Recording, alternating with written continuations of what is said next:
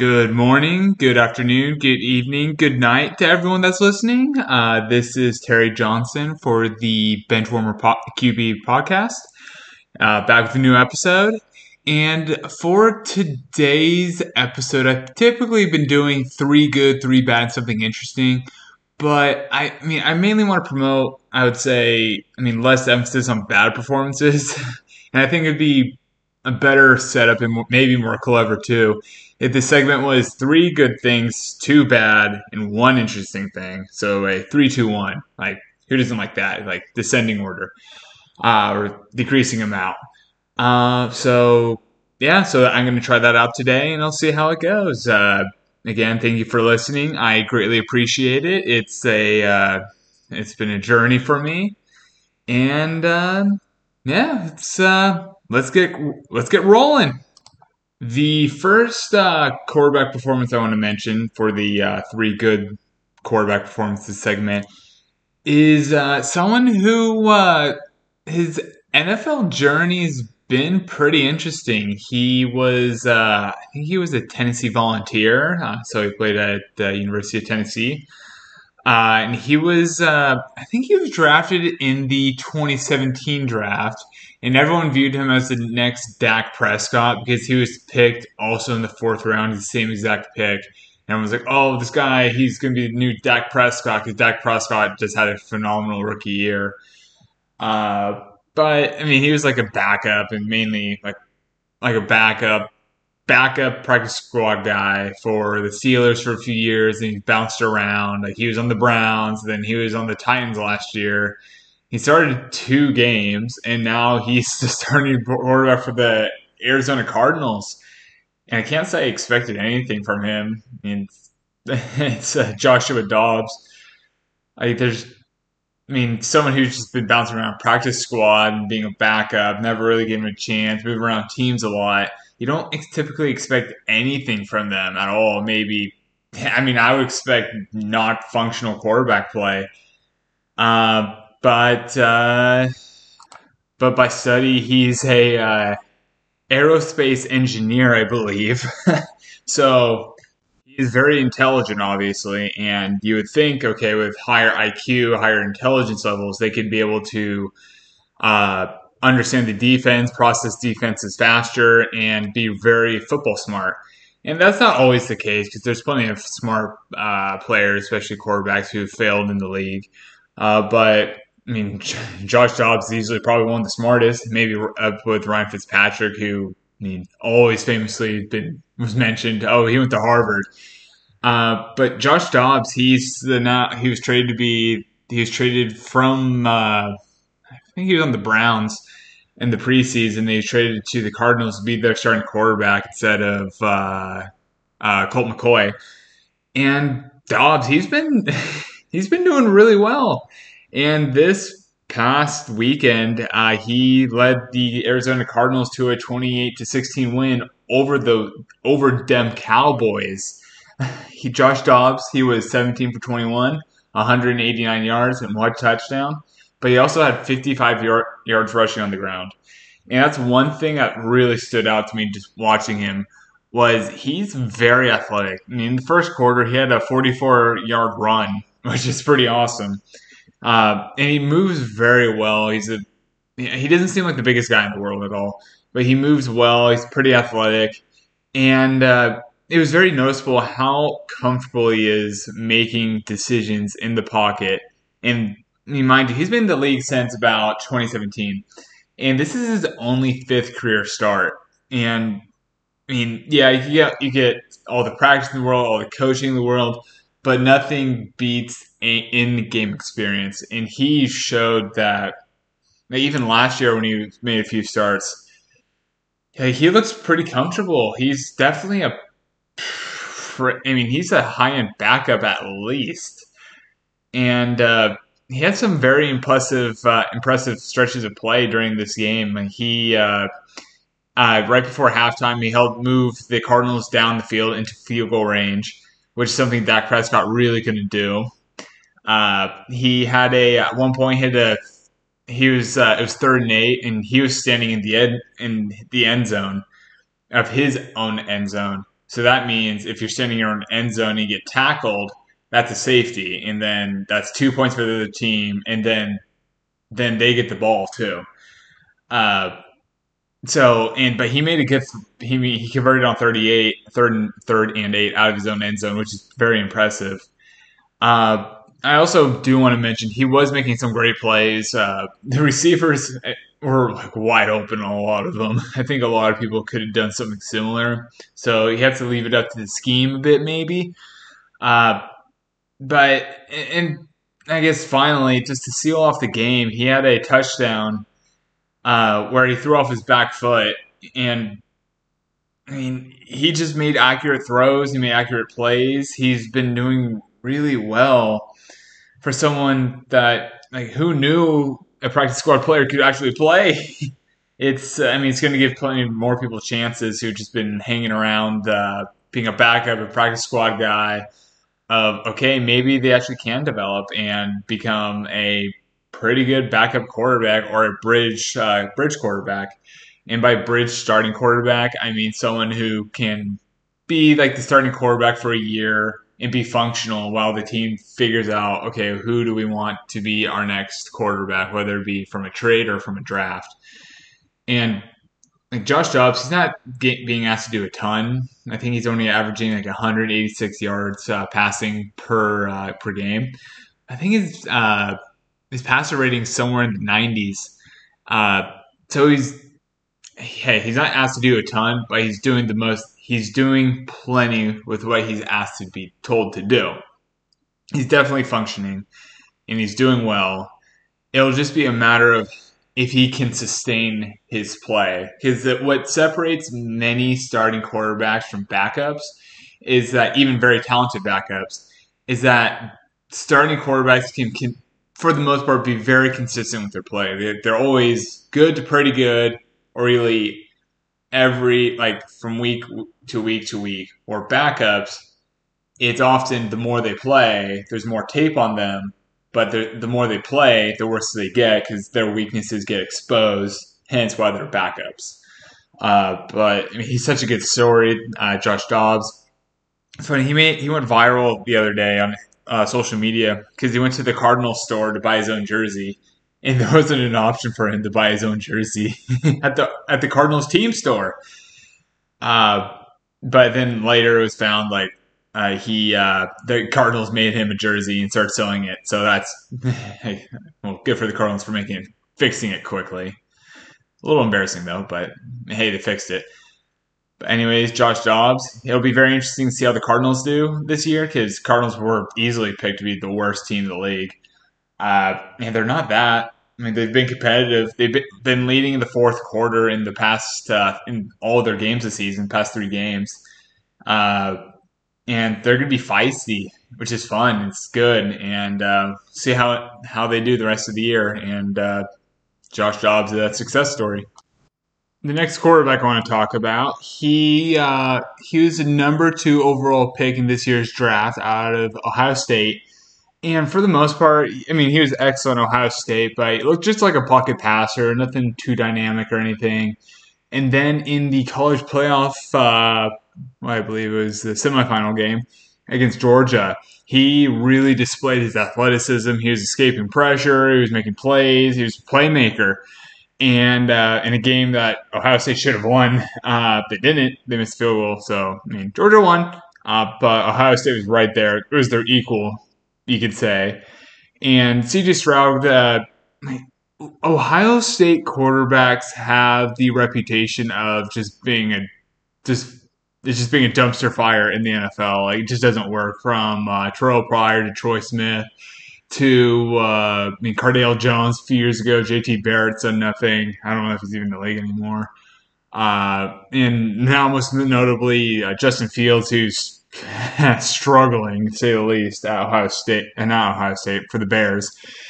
And CJ Stroud, just a natural, like all these other Ohio State quarterbacks, yeah, he's not them, but it's a trend. And so that's a concern because the offensive talent on Ohio State teams, especially with wide receiver, it's like, damn, like consistent number ones. I think Garrett Wilson, Olave, like was it who is it? Marvin Harrison's son. It's at Ohio State too, and it's just a wide receiver university.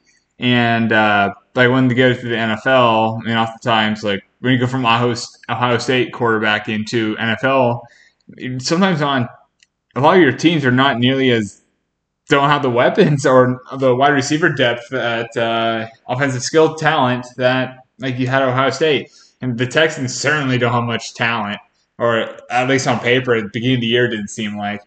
But CJ Stroud, his first game against the Baltimore Ravens, he was respectable. It was nothing special, but he was decent. And then the second game, it was a pretty significant loss.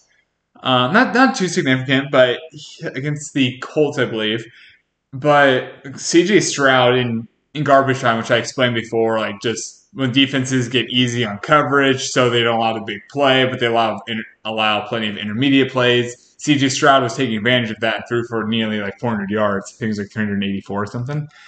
But hey, you have to give him credit. He's a rookie and he's making his plays, and he played clean football. And this was I would say his breakout game. He was 20 for 30 for 280 yards and 2 touchdowns in a 37-17, so a 20-point win against Jacksonville. That was a shocking game. I mean, yeah, you could say it's going to be close because, I mean, divisional game, so the opponents know each other, teams know each other. So, yeah, it could be close, but 20-point win over, like, Jacksonville, who is, like, a dark horse Super Bowl contender. Not the Bears Super Bowl contenders. Oh, my God. Anyone who thought Justin Fields could be an MVP quarterback I just can't. I mean, retire? I don't know. Bad take. Very, very bad takes. Okay. Not to take some strays at Justin Fields. CJ Stroud, he was very good in this game. It was clear he has a willingness to throw the ball downfield into like tight coverage. He had a big throw that was nearly a touchdown pass in the first quarter where he threw the ball up and it dropped perfectly to his wide receiver. And there was 3 defenders around. Like it wasn't like a jump ball necessarily, but it was a perfectly placed ball. So it was I would say more skill than luck. And he was making all the throws. He was like end zone, deep, sidelines, middle. And the thing I want to know about sideline throws is that they are often difficult in the way like throwing. That's when like commentators or announcers are saying he's throwing outside the numbers. So on the football field, right, it's like they're throwing basically from the middle of the field or so. Like that's where the ball snaps near the middle of the field. And on both sides of the field, there's like the hash marks. So say like the 20, the 30, the 40, the 50 yard lines. And then outside of that is the out of bounds line. But when they say throw outside the numbers, that means they're throwing towards the sidelines near where they have the yard marks for like 20, 30, 40. And you have to throw with some power on those throws because you're throwing it sideways. You're not throwing it, say, if you're throwing in the middle of the field, you're just throwing it forward or a little bit sideways, but mostly forward. But when you throw it to the sidelines, it's a horizontal throw almost like across the field. And if the ball's not coming on time or on target or with some power, it's easy for a defender to anticipate it, start running, catch the ball, and go the other way for a pick six. Like, it's very easy. You see that pretty commonly in the NFL. It's a big mistake. It's a risky throw in a way. So they need to be good throws, and they're trusting him throwing it to the sidelines, which shows that they're comfortable with him. And speaking of being comfortable, he was comfortable against the blitz. Like he had game-sealing touchdown in the fourth quarter. It came on a pretty big blitz where he knew exactly where to go with the ball. He went to the sideline, like deep down the sideline. And I mean, the guy was wide open, but you have to give him credit for being able to identify the blitz, know where it's coming from, and be able to not to deliver the pass without, like, say, flinching under pressure, which that's a big concern for a lot of Ohio State quarterbacks. And I can't believe it. I mean, I know my first three good, three bad, something interesting episode, I said that Anthony Richardson was playing the best out of the rookie quarterbacks, but Anthony Richardson hasn't been playing. He hasn't been playing. Hopefully, he's back this week. But I mean, while he hasn't been playing, CJ Stroud's been balling out. Well, Bryce Young's just been hurt too. Bryce Young's been doing well. Uh, CJ Stroud, he's doing excellent. I'm surprised, genuinely. I thought there's a fair amount of risk he could have been a bust, especially for a dysfunctional organization like the Houston Texans. But give him his flowers. He's doing really well and certainly making the most of his opportunity. The last quarterback I want to talk now out of the three good quarterback performances is a quarterback that really needed to win for his coach. Otherwise, his coach would be adios, like bye-bye, as in out on the street, as in unemployed, as in fired. And that is Justin Herbert for the Los Angeles Chargers. His head coach, Brandon Staley, has been under lots of scrutiny and criticism for the team that has so much talent on both sides of the ball. And the team just kept losing close games, and they started off 0-2. And then they went to the Minnesota to play one of the Vikings, who are another team in a similar position, but they don't want to fire their coach yet. I mean, I wouldn't say yet, not at all, but there's no pressure for the head coach to get fired. Not Kevin Stefanski, I'm sorry. That is the Browns coach. The Vikings coach has no pressure to get fired. But Brandon Staley had to win that game. Otherwise, there's a good chance he would have been fired. So then Justin Herbert performed. He's awesome. He was 40 for 47, 405 yards, 3 touchdowns, 0 interceptions, and a 28-24 win over Minnesota Vikings.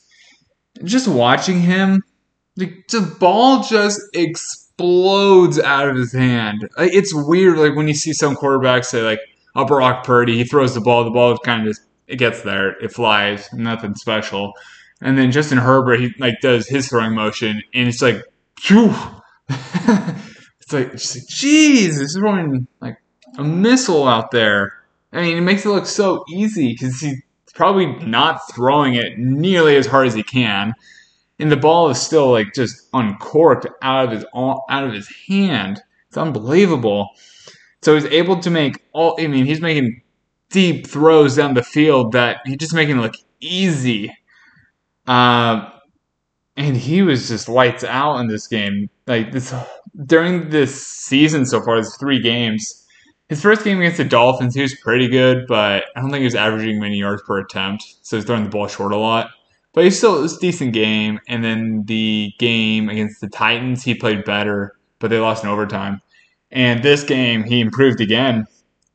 So it's probably he's getting more familiar with the new offensive coordinator, Kellen Moore's system by the week.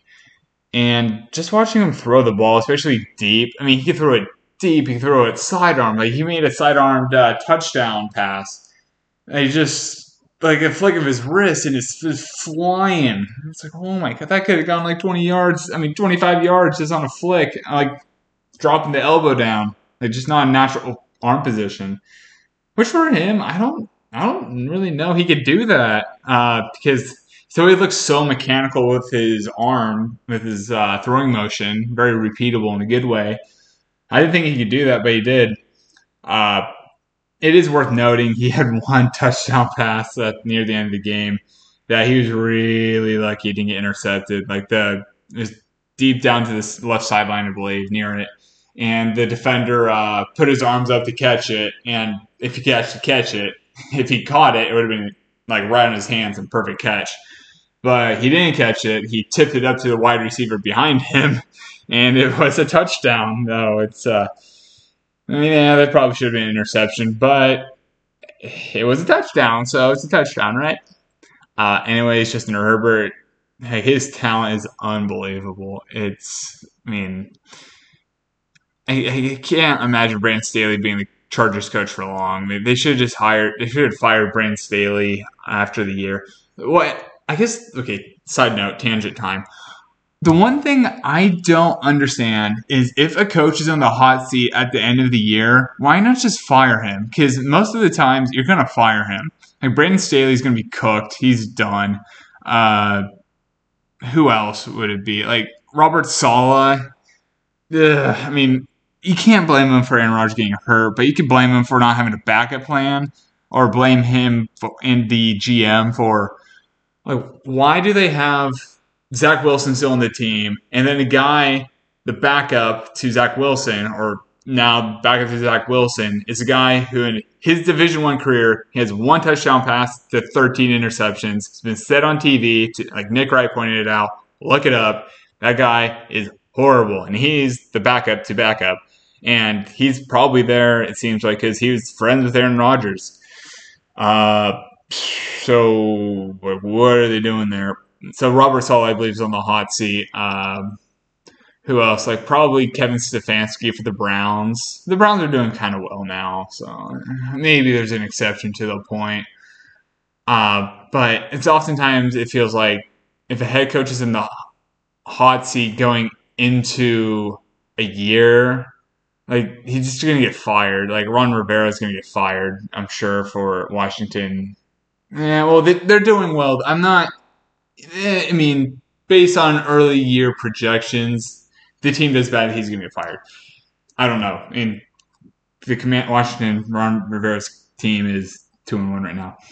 Anyways, side point. I think Brandon Staley is going to go at some point, whether it be in season or later on. And Kellen Moore should just be given a chance to be an offensive coordinator, be the head coach, because like head coaches. Like quarterbacks thrive with offensive-minded head coaches for the most part. So if Justin Herbert's doing this well already, I can't imagine how well he'll do. I mean, down the road with more experience in Kellen Moore's system that helped make Dak Prescott excellent, or almost in the elite category, which Dak Prescott isn't. Justin Herbert, there's been a lot of strays. I'm just catching people with right now. But Justin Herbert, he's been doing excellent. He's getting better. He saved his coach. He saved his team. And they're back on track. Well, now it's time for the not-so-good performances. Now I'm just going to try doing two. So it's a 3-2-1. So 3 good, 2 bad, something interesting. I think it's a little bit more catchy. So I'm going to try it. This quarterback I'm going to talk about, he was on Sunday Night Football this past week against the Steelers, and he lost. And I'm talking about the Raiders quarterback, Jimmy Garoppolo, Jimmy Guapo from the, that Jimmy Guapo came from George Kittle and I think it was the football game in Mexico City. George Kittle named Jimmy Garoppolo that for a nickname. Anyways, Jimmy Garoppolo, he came from the 49ers where he achieved great success, but it was always, people believed his success was mainly attributed to Kyle Shanahan's system. Like Jimmy's, I think, a decent quarterback, but Shanahan helped him win a bunch of games. So Jimmy Garoppolo is now on the Raiders with Josh McDaniels, and Josh McDaniels was the offensive coordinator for the Patriots when Jimmy Garoppolo was drafted in the second round of the 2014 draft. So there's familiarity there. And Jimmy Garoppolo, he hasn't been having a great season, and this game was not great. It was okay. I'll talk more about it. He was 28 for 44, 324 yards, 2 touchdowns, and 3 interceptions in a 23-18 loss to the Steelers. Initially, when the plays are scripted, like I've mentioned a few times before, like the first 10 to 15 plays offensively are scripted, and Jimmy seemed to be playing well. He had some good plays early, especially on a 4th and inches call. He threw a deep touchdown pass to Devontae Adams, which is, I mean, I like the aggressive play call, and he threw it deep, which he doesn't really do a ton, but it was a good play. And then as the game rolled on, it was clear. Jimmy just kept throwing it to Devontae Adams, and Devontae Adams is one of the superstar wide receivers in the league, so he could certainly catch all the balls. But it was so much Adams. And then the interceptions and the bad things start coming. Like he had a bad throw over the middle that was just into an interception. And right before halftime, like the knock on Jimmy Garoppolo is that he always seems to get hurt, and he seemed that his legs got twisted and he got up slow near halftime. But he turned out to be okay. And he threw another interception where he was like he was trying to signal the wide receiver to the sideline, and he threw it up and it kind of floated for too long, and the ball got intercepted. Uh, I, the problem with Jimmy Garoppolo is, I mean, the advantage of Jimmy Garoppolo is he's used to getting the ball very quick. He's best when he's quick and very decisive reads, and he's able to just make it quickly because he has a very quick release. He doesn't have a great arm, but he is able to get the ball out very quickly. And for some reason now with the Raiders, it's not as clear to him, or either the people aren't open or it's not clear because he seems just to be like taking a few extra beats than he did with the 49ers, because as I remember him as a 49ers fan, he would get the ball out quick, no hesitation. Where now it looks like he's like hesitating a bit more, and that's when he just starts getting into trouble. And because he has okay mobility. It's like you would prefer it to be better, but he's certainly not like a Tom Brady or Peyton Manning statue or Eli Manning statue where he can't run. Like he could run a little bit, but it would be great if he doesn't. He needs to stay on the script. As the game wore on and the Steelers were well ahead, he started making some plays, and it was kind of garbage time. He started making plays to the sideline over the middle, and that's when he's at his best, just making quick throws. Like he's best at quick, short to intermediate throws. But then the Josh McDaniels wanted to kick on like a 4th and 4 within the red zone. Josh McDaniels decided to kick on a 4th down play instead of trying to go for the possible conversion lead to a touchdown. But it was questionable because they had 15 points at the time. Steelers had 23 points. And they kicked a field goal to make it 18 points in hopes that they would get the ball back, which they did. But they lost all their timeouts and everything. Whereas if they gone for it on 4th and 4 and say they eventually get a touchdown, then they could go for a 2-point conversion, and then it would be 23-23. And now it's very likely overtime would happen. And you're at home, so that's always a good thing. But so they got the ball back eventually, even though they kicked the field goal. Steelers moved the ball a tiny bit, and then Raiders got the ball back, and Jimmy Garoppolo threw interception immediately. Initially, I thought, with all the interceptions, I thought he was playing horrible. But he played a little bit better than I thought. It was not a good game, but it was better than I thought. And I think it was the best Jimmy Garoppolo could do in that situation, because he's used to great coaching, great offensive schemes and everything, and great offensive weapons to help him. But outside of Devontae Adams, Josh Jacobs supposed to be great, but I don't know what he's doing recently, and I don't think he's playing. He's not having a good season so far, even though he had the rushing title last year. And I don't know what the other wide receivers like Hunter Renfrow are doing currently, but Jimmy is used to playing in a scheme that makes it very easy, and he's very good at that. He could win a lot of games. And with Josh McDaniels, it's not working as well so far. And he's doing his best, but he just appears a bit too overwhelmed. Now I'll move to the second quarterback. This quarterback, he used to play for the Dolphins, and he's first round pick for the Dolphins. And then he moved to the Titans and he started having great statistical seasons on the back of Derrick Henry. And I'm talking about Ryan Tannehill. Ryan Tannehill seems his success with the Titans years ago, like when they went to the AFC Championship game, when they competing with the Ravens all the time in the playoffs. His success was correlated with Derrick Henry's dominance, and Derrick Henry hasn't been as dominant recently, and Ryan Tannehill's older, And the team just doesn't have great skill position anymore at wide receivers and tight ends. Like, yeah, they signed DeAndre Hopkins in this offseason, but he's not what he was. I mean, certainly, I think he's still pretty good, but he's older now. And the Titans have a fascination of bringing all these old, like former superstar wide receivers. I think they had Julio Jones not long ago. I think they had Andre Johnson at some point. They just now they have DeAndre Hopkins, and it just never works out for them because they're old. And I think DeAndre Hopkins is still okay though. I think he's still pretty good.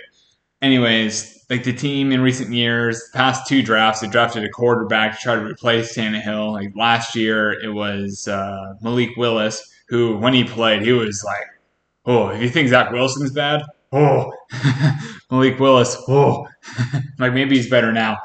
But now they drafted Will Levis, and I think in the top of the second round, and Will Levis is supposed to be a top pick in this year's draft, but it didn't work out for him. He's a second round pick, and I think he's behind Malik Willis in the depth chart. I don't know entirely, but anyways, the succession plan for the quarterback in the Titans isn't going too well right now.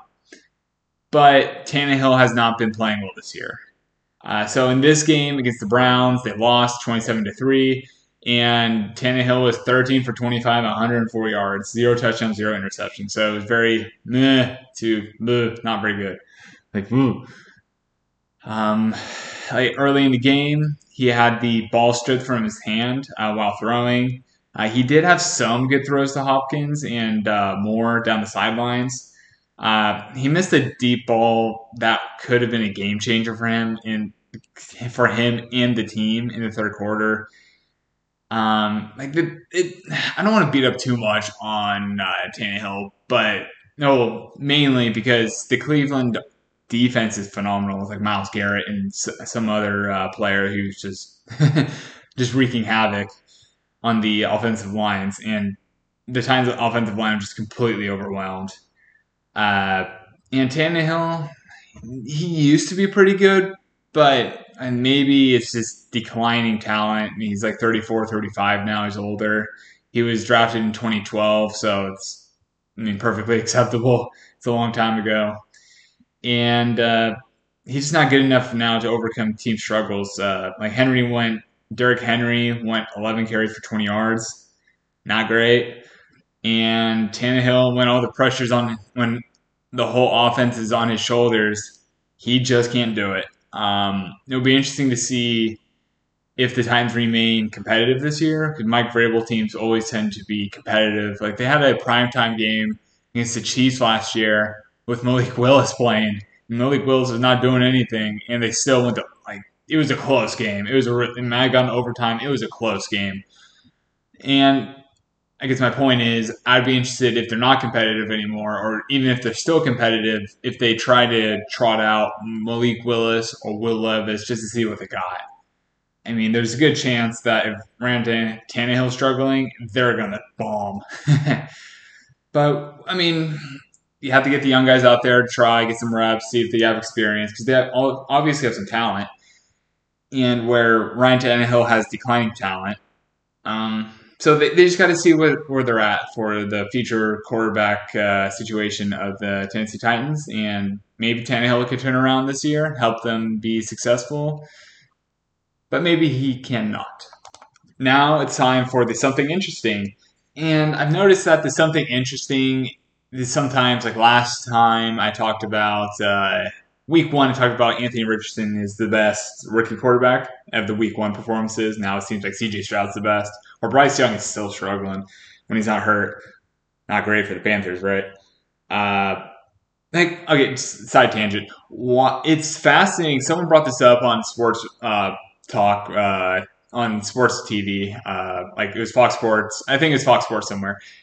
And so the Panthers went from having Cam Newton, who was a Greek god as an athlete, like 6'5", 250 at least, could run, just massive, just phenomenal, rocket arm and everything.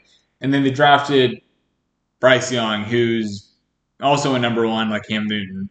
But Bryce Young, he's tiny. He's so small. He's one that he has to be the smallest quarterback drafted in recent memory. I mean, maybe he's slightly bigger than Doug Flutie. I don't know, but Doug Flutie could run around a bit. Or Bryce Young isn't as great as that. And even Kyler Murray they're like similar height. Bryce Young and Kyler Murray are similar height, but Kyler Murray's a bigger guy. He's like 20 more pounds and could run. Like if he's in trouble, he just run. Uh, anyways, so first week I talked about Anthony Richardson as something interesting. The second week I talked about Trevor Lawrence. Maybe he's overhyped. And I think that point is aging pretty well so far because the Jacksonville did lose to the Texans. And now I want to talk about Joe Burrow, the Joe Burrow situation. So they did win. They did beat the Rams on Monday Night Football. But they're playing with fire. The Bengals are playing with fire. So Joe Burrow in the offseason during training camp, he had a calf injury, a calf strain. And those, which I keep hearing from the sports people, those linger. It can linger a long time. And he's still trying to play through it, and he's not doing well with it at all. His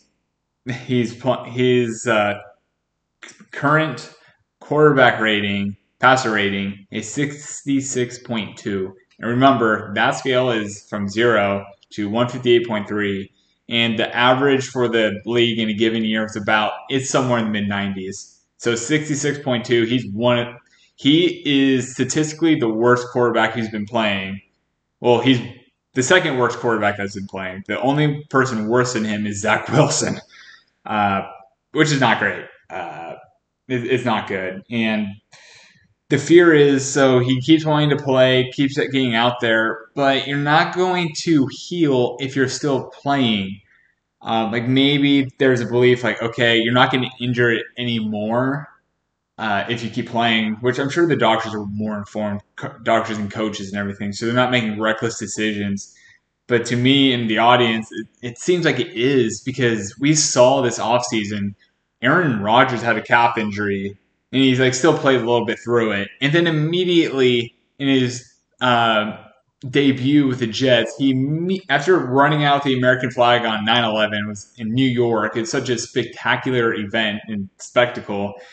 Aaron Rodgers tore his Achilles immediately. It was only like 2 minutes into the game, it was very, very quickly into the game. And like Burrow, okay, maybe he's not at risk of tearing his Achilles. Maybe the calf injury Aaron Rodgers had and his Achilles are two separate events.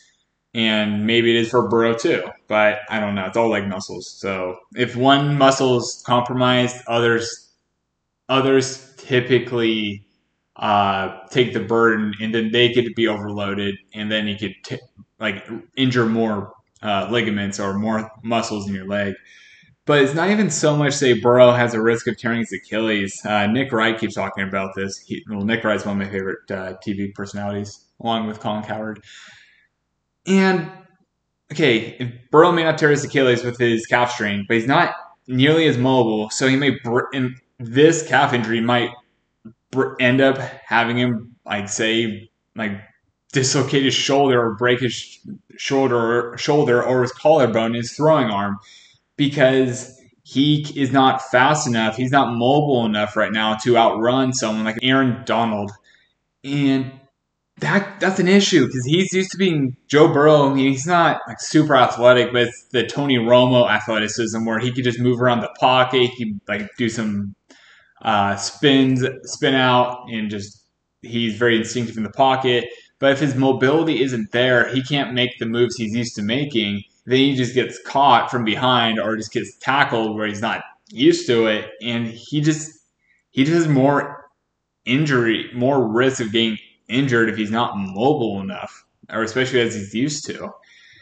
So I think the Cincinnati Bengals are really playing with fire here. Like Joe Burrow, thankfully he did sign his extension or the record-breaking deal. I think it was 5 years, $275 million. I forget how much guarantees, but a good chunk of it's guaranteed.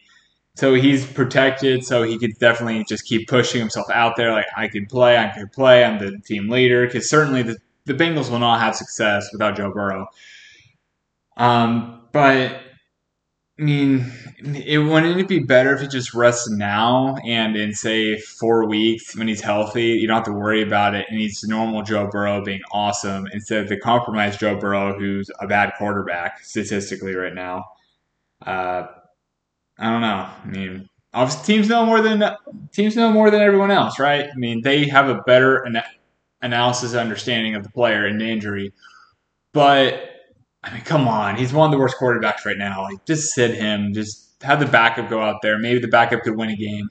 So now they're at to Jake Browning. And fun fact, so I'm originally from Sacramento, California, and Jake Browning was the quarterback at Folsom High School in the area of Sacramento when I was in high school, and he's in the pros. So like, great for him. Because Jake Browning, he also went to Washington and helped lead them to the college playoffs, which is phenomenal.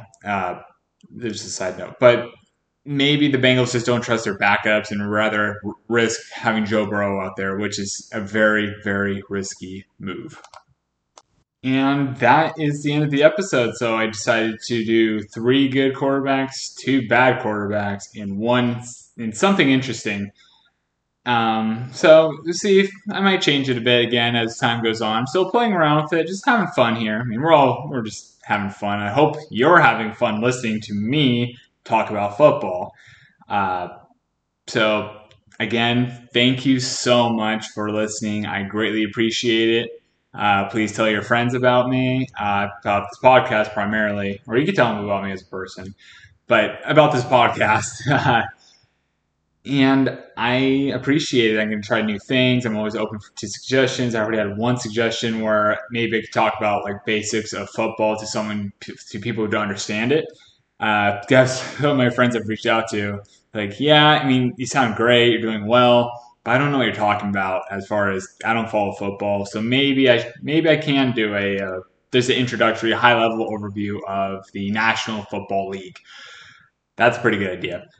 Anyways, thanks so much for listening. Have a great morning, afternoon, evening, night, wherever you are in your day when you're listening. Thank you so much. I greatly appreciate it. And I'll release another podcast soon.